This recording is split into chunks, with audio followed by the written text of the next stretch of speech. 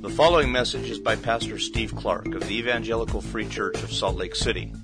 More information is available at our website, www.slcevfree.org.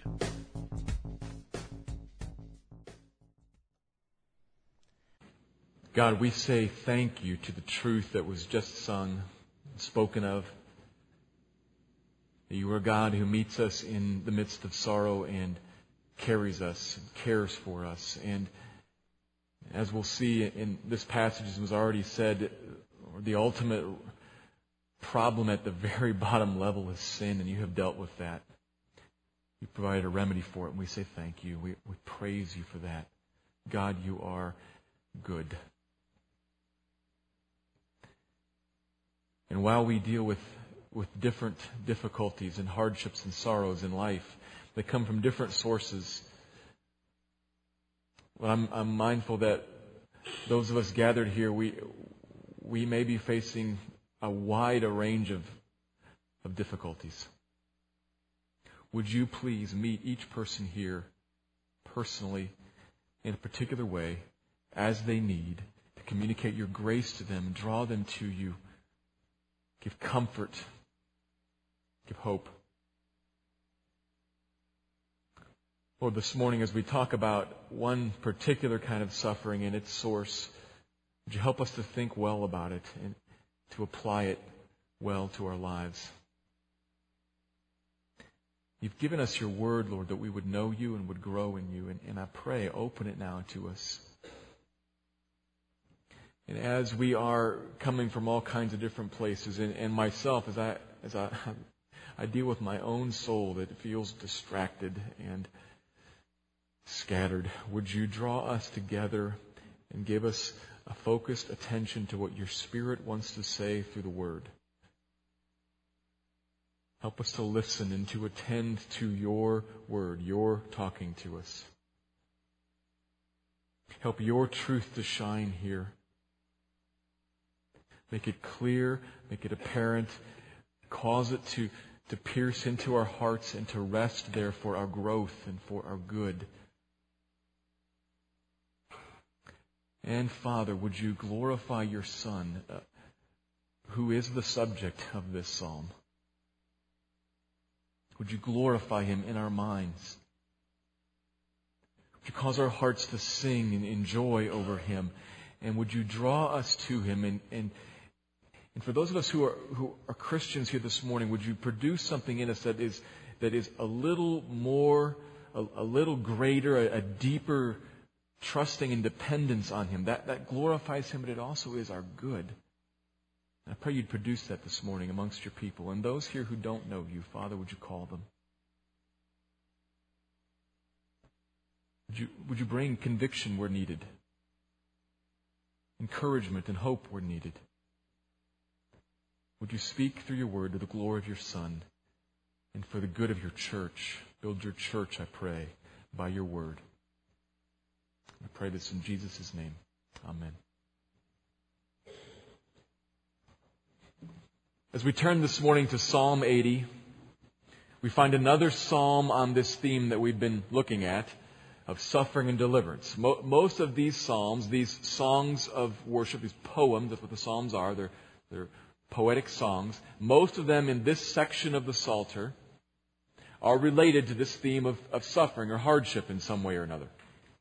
And then most of them contain an element of hope, or here's how that gets resolved, here's what we do with that. So a little bit of both of those ideas, and this morning our Psalm 80 is no exception. And it introduces actually an additional element into the mix. We've mentioned this before, but we have not directly encountered it. Suffering or affliction or hardship, whatever word you choose there, that has come about because of one's own sin. Because of our own sin. We've talked about suffering and hardship that comes about because of our own righteousness. Psalm 73, you'll recall, dealt with a writer who's suffering because he's righteous in a world that isn't. And as he strives to hold on to God, he's ridiculed and persecuted for that. We've also dealt with Psalm 77, for instance, the day of trouble where there's hardship and suffering that doesn't come from any identifiable root. Can't be traced to anything that we've done or haven't done. Just has kind of happened. And this morning, though, we touch on something that we've alluded to but have not addressed directly. You recall that I've said a few times that these Psalms, most of them were written during the exile. And most of them have this background of the people of God kicked out of the land of Canaan and imprisoned in a foreign country. Why? Because of their sin. So we've touched on this before, but we haven't directly addressed it as Psalm 80 does. We're going to look at this and draw from it help for us as well. Because, well, we're not Psalm 80 directly. We're not Israelites imprisoned in a foreign country. We haven't been kicked out of our land. We're not there directly, but the issue that they're dealing with is our issue as well. How do we deal with the suffering that is due to our own sin? And whether you're a Christian or not, we all still sin, and sin leads to death and destruction and pain. We need to figure out how to deal with that. And God, fortunately, has provided a remedy. Give us some guidance and some help here. So that's where we're going this morning. Let me read all of Psalm 80, and I'll pass back through it to make sure that we understand it before making a couple of overarching observations. So this is Psalm 80. He writes, "Give ear, O shepherd of Israel, you who lead Joseph like a flock. You who are enthroned upon the cherubim, shine forth. Before Ephraim and Benjamin and Manasseh, stir up your might and come to save us. Restore us, O God. Let your face shine that we may be saved. O Lord God of hosts, how long will you be angry with your people's prayers? You have fed them with the bread of tears and given them tears to drink in full measure. You make us an object of contention for our neighbors, and our enemies laugh among themselves. Restore us, O God of hosts. Let your face shine that we may be saved. You brought a vine out of Egypt. You drove out the nations and planted it. You cleared the ground for it. It took deep root and filled the land. The mountains were covered with its shade, the mighty cedars with its branches. It sent out its branches to the sea and its shoots to the river. Why then have you broken down its walls so that all who pass along the way pluck its fruit? The boar from the forest ravages it, and all that move in the field feed on it. Turn again, O God of hosts. Look down from heaven and see. Have regard for this vine, the stock that your right hand planted, and for the son whom you made strong for yourself. They have burned it with fire. They have cut it down. May they perish at the rebuke of your face. But let your hand be on the man of your right hand, the Son of Man whom you have made strong for yourself. Then we shall not turn back from you. Give us life, and we will call upon your name. Restore us, O Lord God of hosts. Let your face shine, that we may be saved.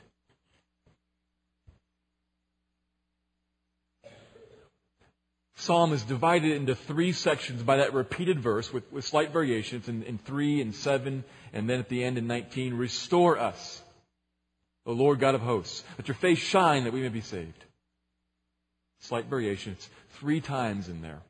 Repeated for emphasis. He's obviously looking for something, pleading with God, which is what the whole psalm is. It's a repeated asking of God, come and help, come deliver. Verses 1 to 3 especially get at that. Give ear. Listen, please. Shine forth. Stir up your might. God, come. Help. Look what he's described. He's the shepherd. Which indicates he's got a heart to care for and lead his people. And so the psalmist is talking to him, mindful that God does care for us. And he's the one who is enthroned upon the cherubim. Now, there's an allusion there to the Ark of the Covenant, which you may know was this box that was at the center of all of the worship of Israel. I'm simplifying here. But it was a special sacred box that in this box God had placed His law. And over the top He had built these two cherubim that are angelic beings. Heaven, if you will, looking down at the created order where the law of God has been given. And then God dwelt in a little cloud right there with the cherubim, signifying heaven, looking down, reigning over everything. So He says, you're the God who reigns holy over this law. And you're the shepherd who is inclined to help us. So please, step in and fix this situation. Stretch out your mighty hand and restore us, O God. First section. Because we need it. The second section. Verses 4 to 7 elaborate on that. Lord God of hosts. He adds in a little more there, a term of power. The host is a large army. You're the Lord God of the armies of heaven. You have great power. And we're in a predicament. How long will you be angry with your people's prayers? Literally, how long will you smoke with wrath? Smoke with anger at your people's prayers. They're praying, yet He's angry. Why is that? Wouldn't He be pleased with prayer? Well, it's because of who they are. You recall from the book of Deuteronomy, as we've been reading through there, we preached the whole book, the people of God in the Old Covenant, by and large, are externally connected to God, but not internally, not in the heart. Their hearts are far from Him, even while their lips speak praise and honor to Him and make requests of Him with hearts far from Him. So the praying really is hypocrisy. Kind of heaping wood onto the fire of God's wrath. And He's angry with them. The psalmist knows it and says, how long, Lord? You have fed us with the bread of tears. Given us that to drink as well. Tears. There's sorrow there. There's misery. Coming from God to this people because of their sin. You've caused us to be a contention among our neighbors. Probably alluding to the fact that when Israel was carried away into slavery, everybody who was around them kind of entered into bickering, divvying up the spoils, if you will. Here's this wealthy, fertile land who's been punished and carried away. We'll take this and we'll take this, and then they enter into fighting amongst themselves over the leftovers. I mean, we used to be this strong country with your favor here in the middle, and now we're what everybody's fighting over. Control. God, help. We have been laid low. Would you restore us, O Lord God of hosts, and let your face shine upon us? That's the second section. And the third section states the problem again in a different way. Using an image that those of you who are studying the book of Isaiah probably know. Picks us up from Isaiah, this idea of the vine. God, you brought a vine out of Egypt. And hear the story of the Exodus in this.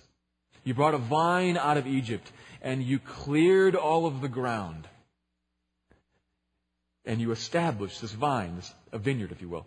You did a good job. You planted it, it took root, and it spreads everywhere.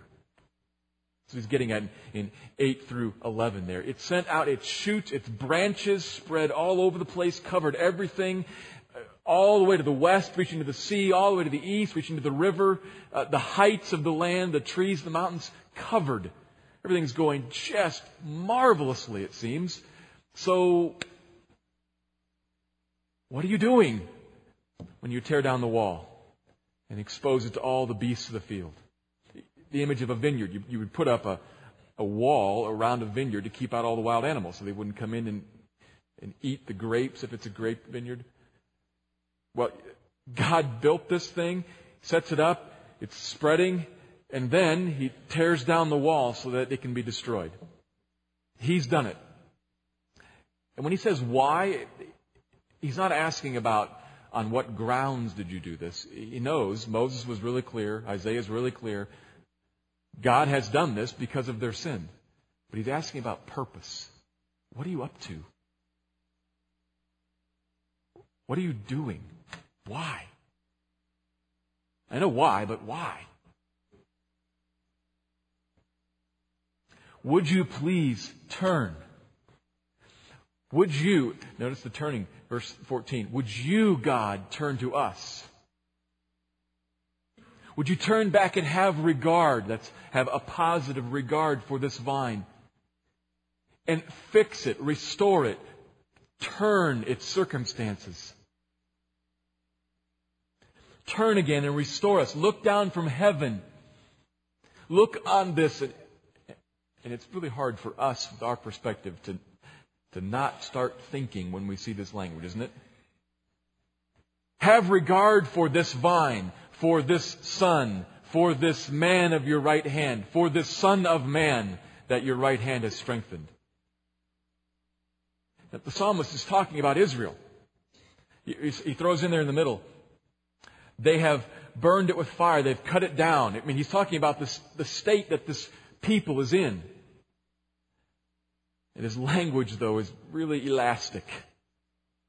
Stretches, and we know where it goes. But he's asking, God, would you please have regard for this vine, for this Son of Man? And when you do, 18, then we shall not turn back. We shall not go away from you anymore. Give us life, and we'll call on your name. And the grammar there indicates a habitual thing, not a one-and-done sort of deal.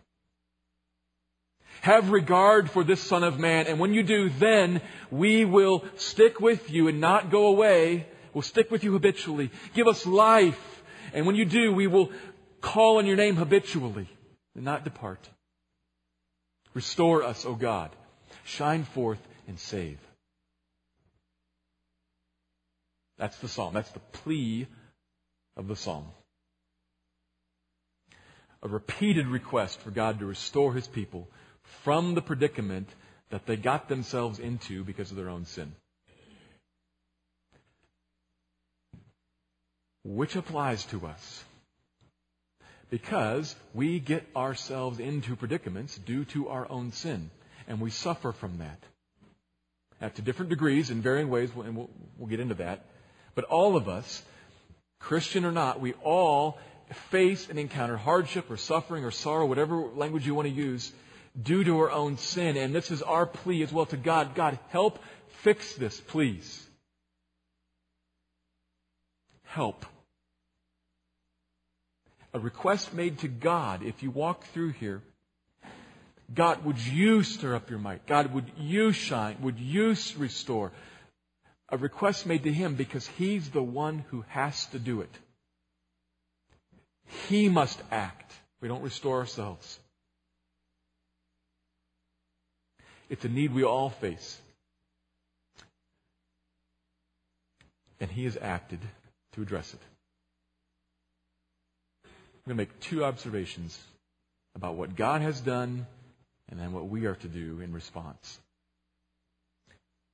Our plea, God, would you act to restore your people? And so here's the first observation. God has, in fact, acted to restore His people by planting a new vine. He has acted to restore His people by planting a new vine. This psalm is obviously about the trouble that Israel's gotten into. It's heavy with this vine analogy here. You brought this vine out and you planted it and it was going really well at first, right up until it wasn't. So help, fix this. That's our need. That's their need. Not in an identical way. We need to think about this a little bit. The basic issue we all face, sorrow and suffering from our sin, may be in tangible and in immediate ways. Example, perhaps you live not loving people,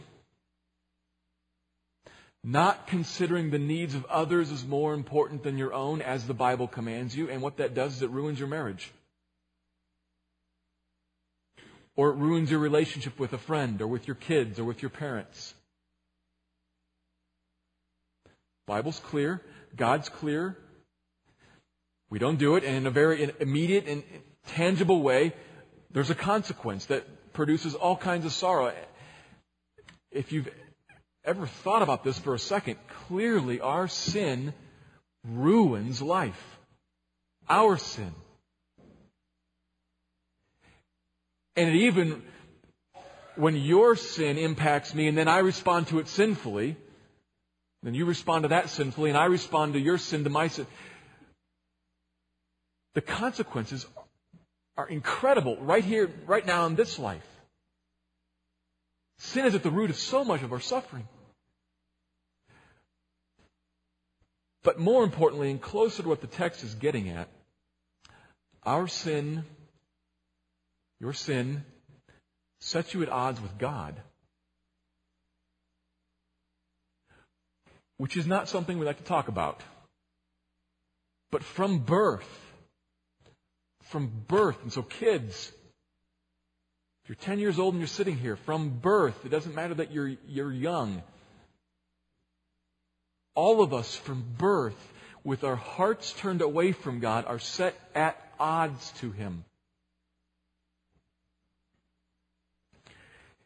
Which means that He is angry with us regardless of all the religious activity that we do. From birth. We can pray, we can go to church. This is sobering, but it's real. Maybe for some, even in this room at this very moment, it is still where you are. Set at odds with God because of your sin. And the sorrowful consequences from that, perhaps they haven't broken out right now, right yet. But God is storing up a whole cup full of sorrow. Of an eternal sorrow. That is coming to all of those who are at odds with Him because of their sin. Maybe that's you. It's not most of us, I know. But we need to be clear that whether it's in the immediate, tangible ways of how our sin affects, say, our relationships, or if it's in a spiritual sense, sin leads to sorrow. And so our plea here, along with the psalmist, is, God, would you help with that? Would you fix that? Shine forth. Stretch out your arm. Do something to save us from it. How's He going to do that? Not just with a simple do-over. I think sometimes we look at the situation that we're in, the suffering that we're going through, the hardship that we've brought upon ourselves, and really what we want is to just get out of that and come back over to here before that all happened. A do-over. The problem with the do-over is that you'll do it over again. It is no help for God to only address the consequence and not address the root that led to the consequence. It is no help. He cannot take, in the Psalms situation, He cannot take this nation out of Babylon, bring it back to Israel, and think that everything's going to be great this time around. They did that. Nothing different happened. Jesus comes 400 years later and still finds a people whose lips say one thing and whose hearts are far from Him. He is not going to answer the psalmist's plea by just giving them a do-over and taking them out of captivity, removing the suffering, and putting them right back where they were before. He's going to address the root. Sin. Which means He's going to address the heart that produces sin. Sin comes from the heart. Sin is not activity. Sinful activity comes from a sinful heart. He's going to address the heart. Well, how's He going to do that? Well, the psalmist tells us in all this language in 13, 14, and following, 14, 15, and following, that we know where it's going. We read this language. Okay, so what do we want you to do, God? Oh, would you look down and have regard for this vine, for this Son of Man? Who is he talking about? When God establishes this vine, then we will be fastened to you and will not turn away from you. The sin problem will be dealt with when he establishes this vine. Who is that? John 15. John 15, you can write this down and look at it later. Verse 1, this is on the night that Jesus was betrayed. And with his 11 faithful disciples, he's walking out of the city, going out to the Garden of Gethsemane where he would be betrayed. Some say they might have been walking past a mural or a motif or something on the walls of the temple. Nobody knows for certain. But this vine idea was prevalent in architecture of the day.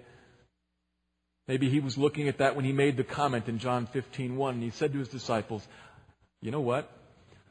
I am the true vine, and my Father is the vine dresser. And then in verse 5 he says again, I am the vine, you are the branches. You faithful 11. He's grabbing this imagery from the Old Testament. It's here, it's in Isaiah, it's in Hosea. You know who the vine is? The Son of Man. Jesus' most common self-descriptor, the Son of Man. You know who that is, guys? It's me. I am the one this is all looking forward to and hoping for. So the psalmist's plea, God help us, God have regard for this vine and replant it, and when you do, then we will be fastened to you. It is answered in Jesus. God has acted to restore His people by planting a new and better vine, Jesus.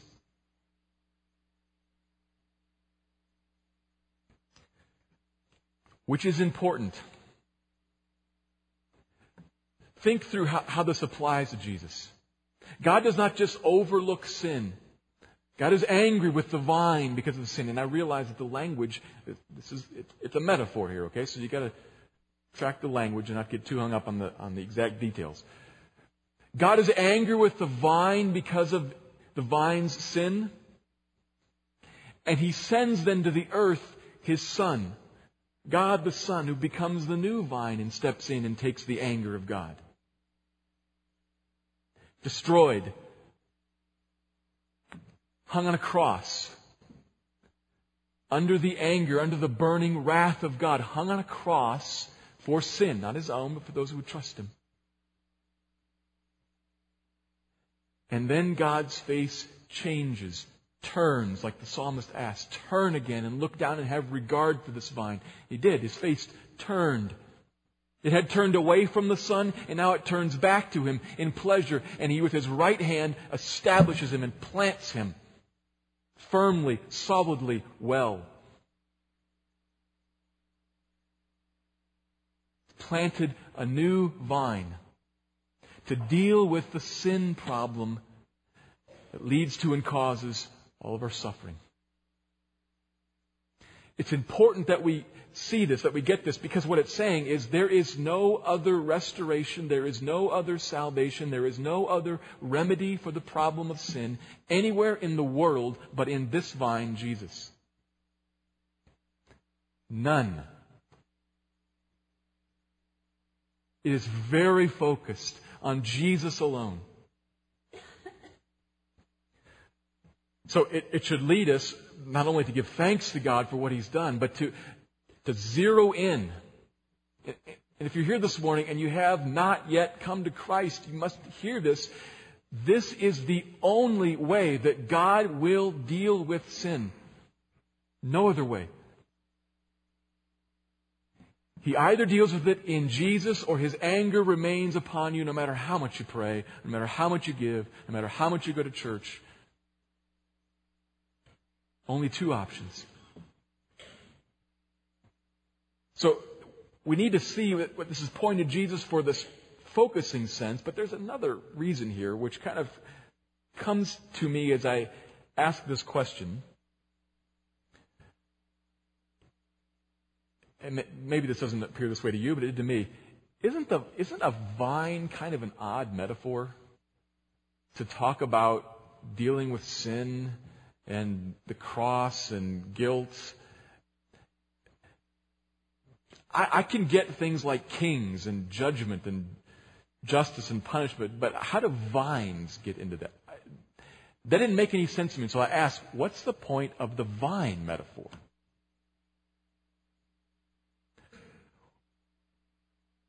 We talk about, when you read Psalm 80 and you see words like save and help and restore, and you can make the connection to Jesus, you know where this is going. If you're a Christian, you know this is going to somehow be about Jesus restoring and Jesus saving. But we talk about that message in a slightly different way here, and it colors something. How? Well, I have a vine in my yard that the previous owner planted. I'm sure lots of you do. To be more accurate, I should say that my neighbor and I have a vine in our yards that the previous owner planted. And it's all over our fences, all over my retaining wall, crept into my vegetable garden, run through his rose bushes, creeps onto his driveway, has actually broken through his cinder block garage wall. There's another vine right next to it that has climbed up and overcome this massive pine tree in his yard and is coming down one of the branches and now beginning to descend onto my shed.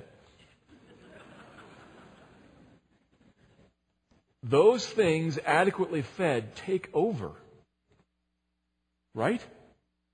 There is nothing static about a vine. It doesn't stay in the little pot. Now, I've been pouring tons of chemicals on this one. And I don't bother mixing it with water. Just take it right out of the bottle. I'm knocking it back a little bit, but I have not been able to kill it yet. It keeps popping up. It's popping up over there and over there. I mean, it is still, I found the 4-inch diameter core vine and with my drill bore holes into it and poured the concentrate in. I killed that piece and I thought, got it. Nope. Pops up over here and over there. It's 20 feet that way, 40 feet that way.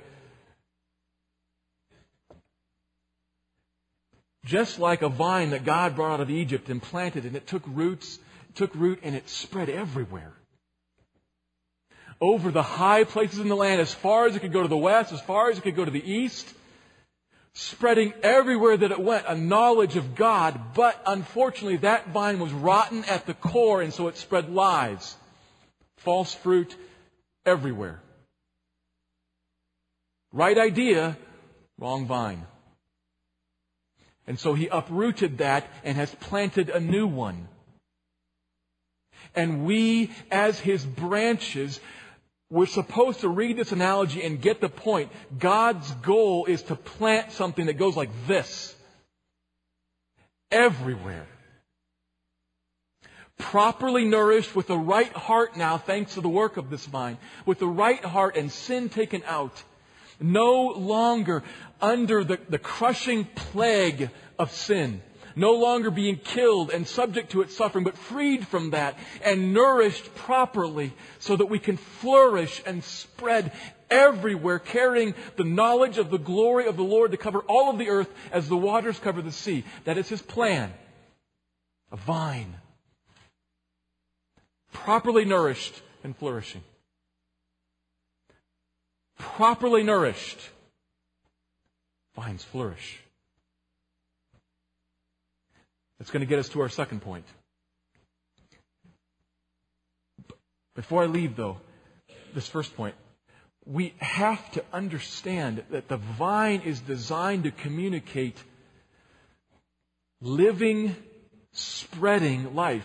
It's a very different metaphor than shepherd and sheep, king and servant. Sacrifice and atonement. It's a very different metaphor.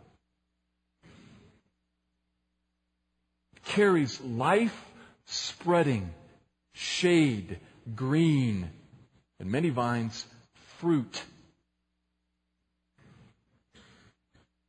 everywhere. That's what God is intending to do and has accomplished significantly by planting a new vine. He has restored us not just to some previous place. He has restored us back into perfect fellowship with Him with the mind that we will go everywhere. Properly nourished and flourishing, which is the second point. So let me expand a little further on this, and I'll state the second point like this. Trust this new and better vine for restoration in life. This is our response. That's what God has done. We are to trust this vine. Connected to Him, we find nourishment so that we can flourish. You could say this in a bunch of different ways. Live with Him, trust Him, connect with Him. We could use the word like abide with Him. Remain with Him. Hold fast to Him. But inherent in that analogy of a vine and branches is you have a vine, and when the branch connects to it, what flows into it, life does. And when it gets separated from it, nothing flows in. I have managed to kill a whole bunch of branches with some snips. Set them aside, they die. Connected, though, nourishment and then flourishing. So when you think about that in a couple different ways, because some of us here have not trusted Christ for the first time, and you are not connected to Him, and there is no life flowing into you. There isn't. It says in 17 and 18, "But let your hand be on the man of your right hand, the Son of Man, whom you have made strong for yourself. Then, when that happens, we won't turn away from Him." Some of you have never experienced this. Some of you have never been connected to Him, and so you still live turned away. Continues, "Give us life, and we will call upon your name." You've never been connected. There is no life flowing to you. Now, obviously, you're living and breathing, sitting right here. This isn't talking about that kind of life. It's talking about life in the soul, in the heart. Spiritual life. You don't have it. Living and breathing, but dead. But it can come connected to the vine. And so, obviously, God's call to you is to warn, I am angry with you right now, but there is life available in the vine. Turn to Him. Come. Turn, or another biblical word that describes turn, repent. It's the same word. And actually, the word used here for restore in 3 and in 7 and 19, restore, that's the word often used for repent. The word used there in 14, turn again, word often used for repent. So if you were to read this in Hebrew, you'd see this little theme here. Now, it's properly translated, but there'd be something going on in your mind as you see this word again and again and again and again. God turns to us to turn us to Him, to restore us. Turn. Find life.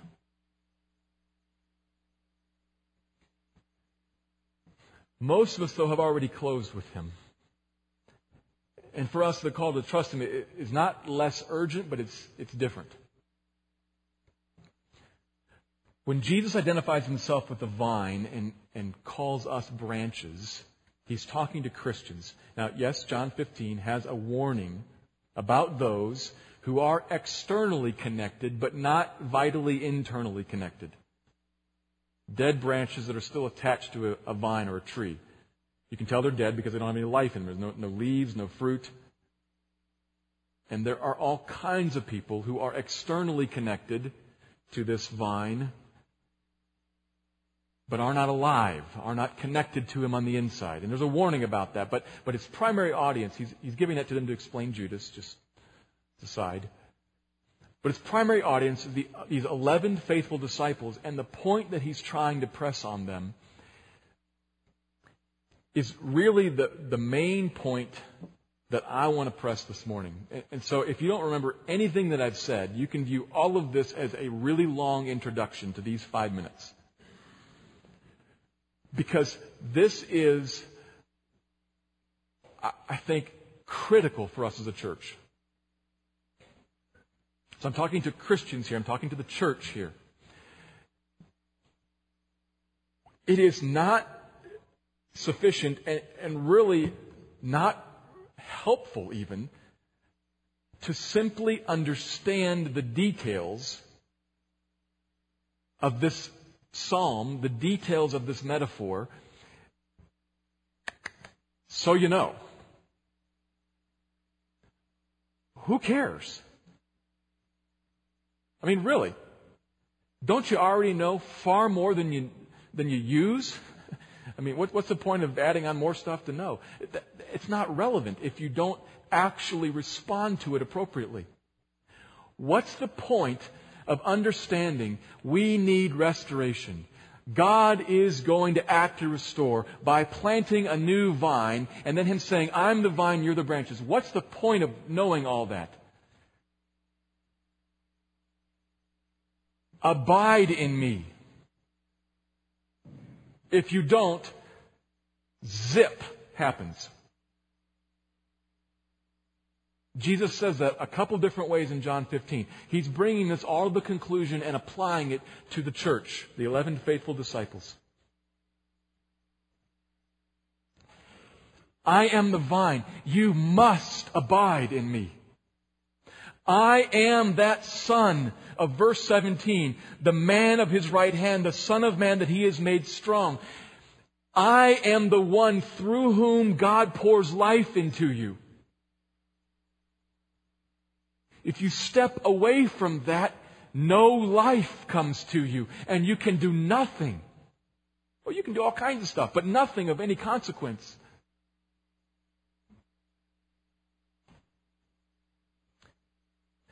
We cry out in our troubles. We Christians, we don't cry out now in the midst of our troubles that are eternal and spiritual. He has removed His wrath from us. It is no longer on us, bless God. But we still sin day in and day out. And I talk to people day in, day out, dealing with problems from their own sin. And you do too. You live with yourself. Day in, day out, we as Christians, we still deal with problems that come from our own sin. And how does God, connect the dots here, please. I'm hoping I can communicate this clearly. Connect the dots. How does God aim to deal with the suffering and sorrow in your life that's from your sin? Abide in me, and you will bear much fruit. Love, joy, peace, patience, kindness, goodness, faithfulness, gentleness, self-control, etc. Apart from me, none.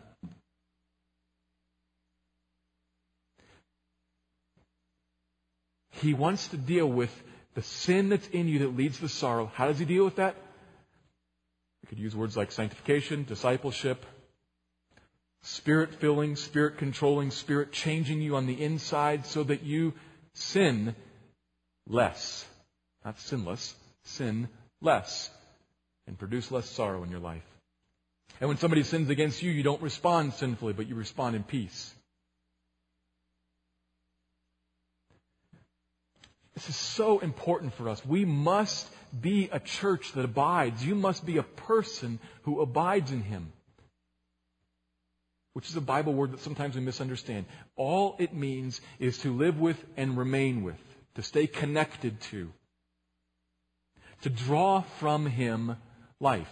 You go to His Word and you read it and you say, Spirit, speak to me, show yourself to me. It's not always simple.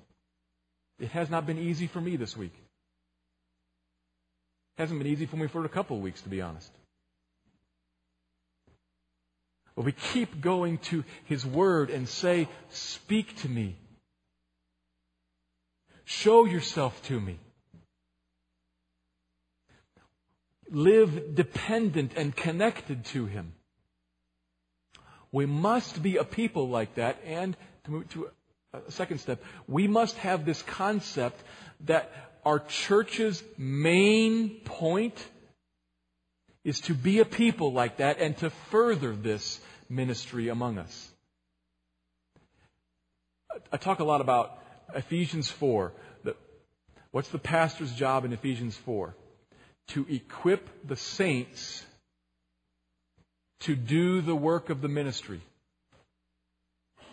What's the work of the ministry? This. To yourself abide and to help your brothers and sisters to abide. To further the abiding of other people who currently aren't connected at all. So that the vine spreads. This is the work of the ministry. It's not my job. It's my job to teach you that it's your job. Which is great because it means we have 200 people doing it rather than just one.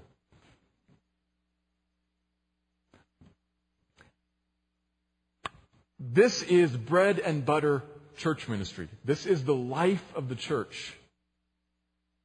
Abiding in Christ, drawing strength from Him. Apart from Him, we can do nothing.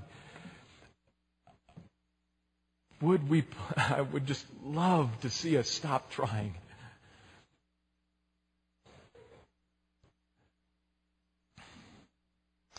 We individually and as a church flourish and grow as we draw life from the vine, Jesus.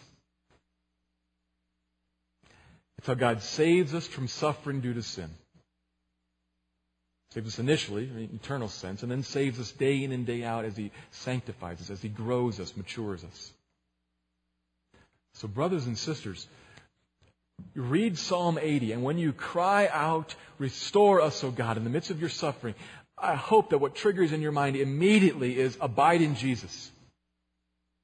That you skip all the way through all the details. Okay, how does this connect to this and to this and to this? And you skip to the end and say, abide in Jesus. That's how God will restore me and shine His face on me to save me from this sorrow right here today. He will meet me and He will shine on me and change me. And I will be different in the midst of this. Now, that's not going to eliminate all suffering because not all suffering is due to our sin. But it is a wonderful remedy for a load of suffering. Take Him up on it. God has planted a new vine from whom we are to draw life. So call upon Him always. Let me pray.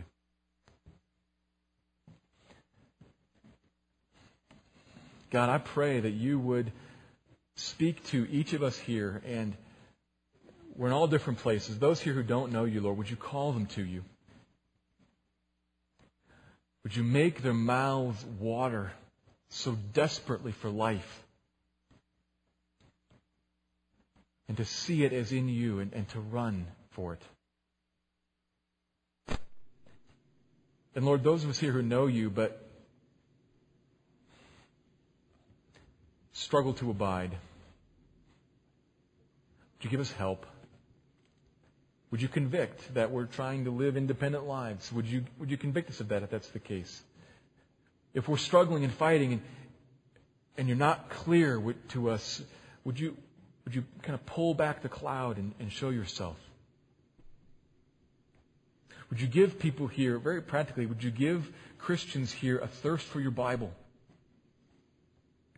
And a desire to turn off the television and sit with You?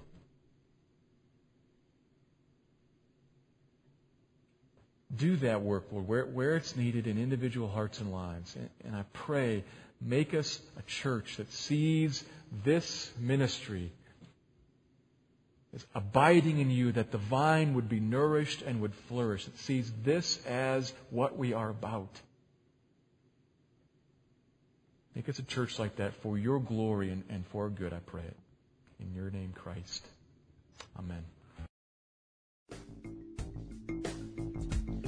Thank you for listening to this message by Pastor Steve Clark of the Evangelical Free Church of Salt Lake City in Salt Lake City, Utah. Feel free to make copies of this message to give to others, but please do not charge for these copies or alter the content in any way without permission.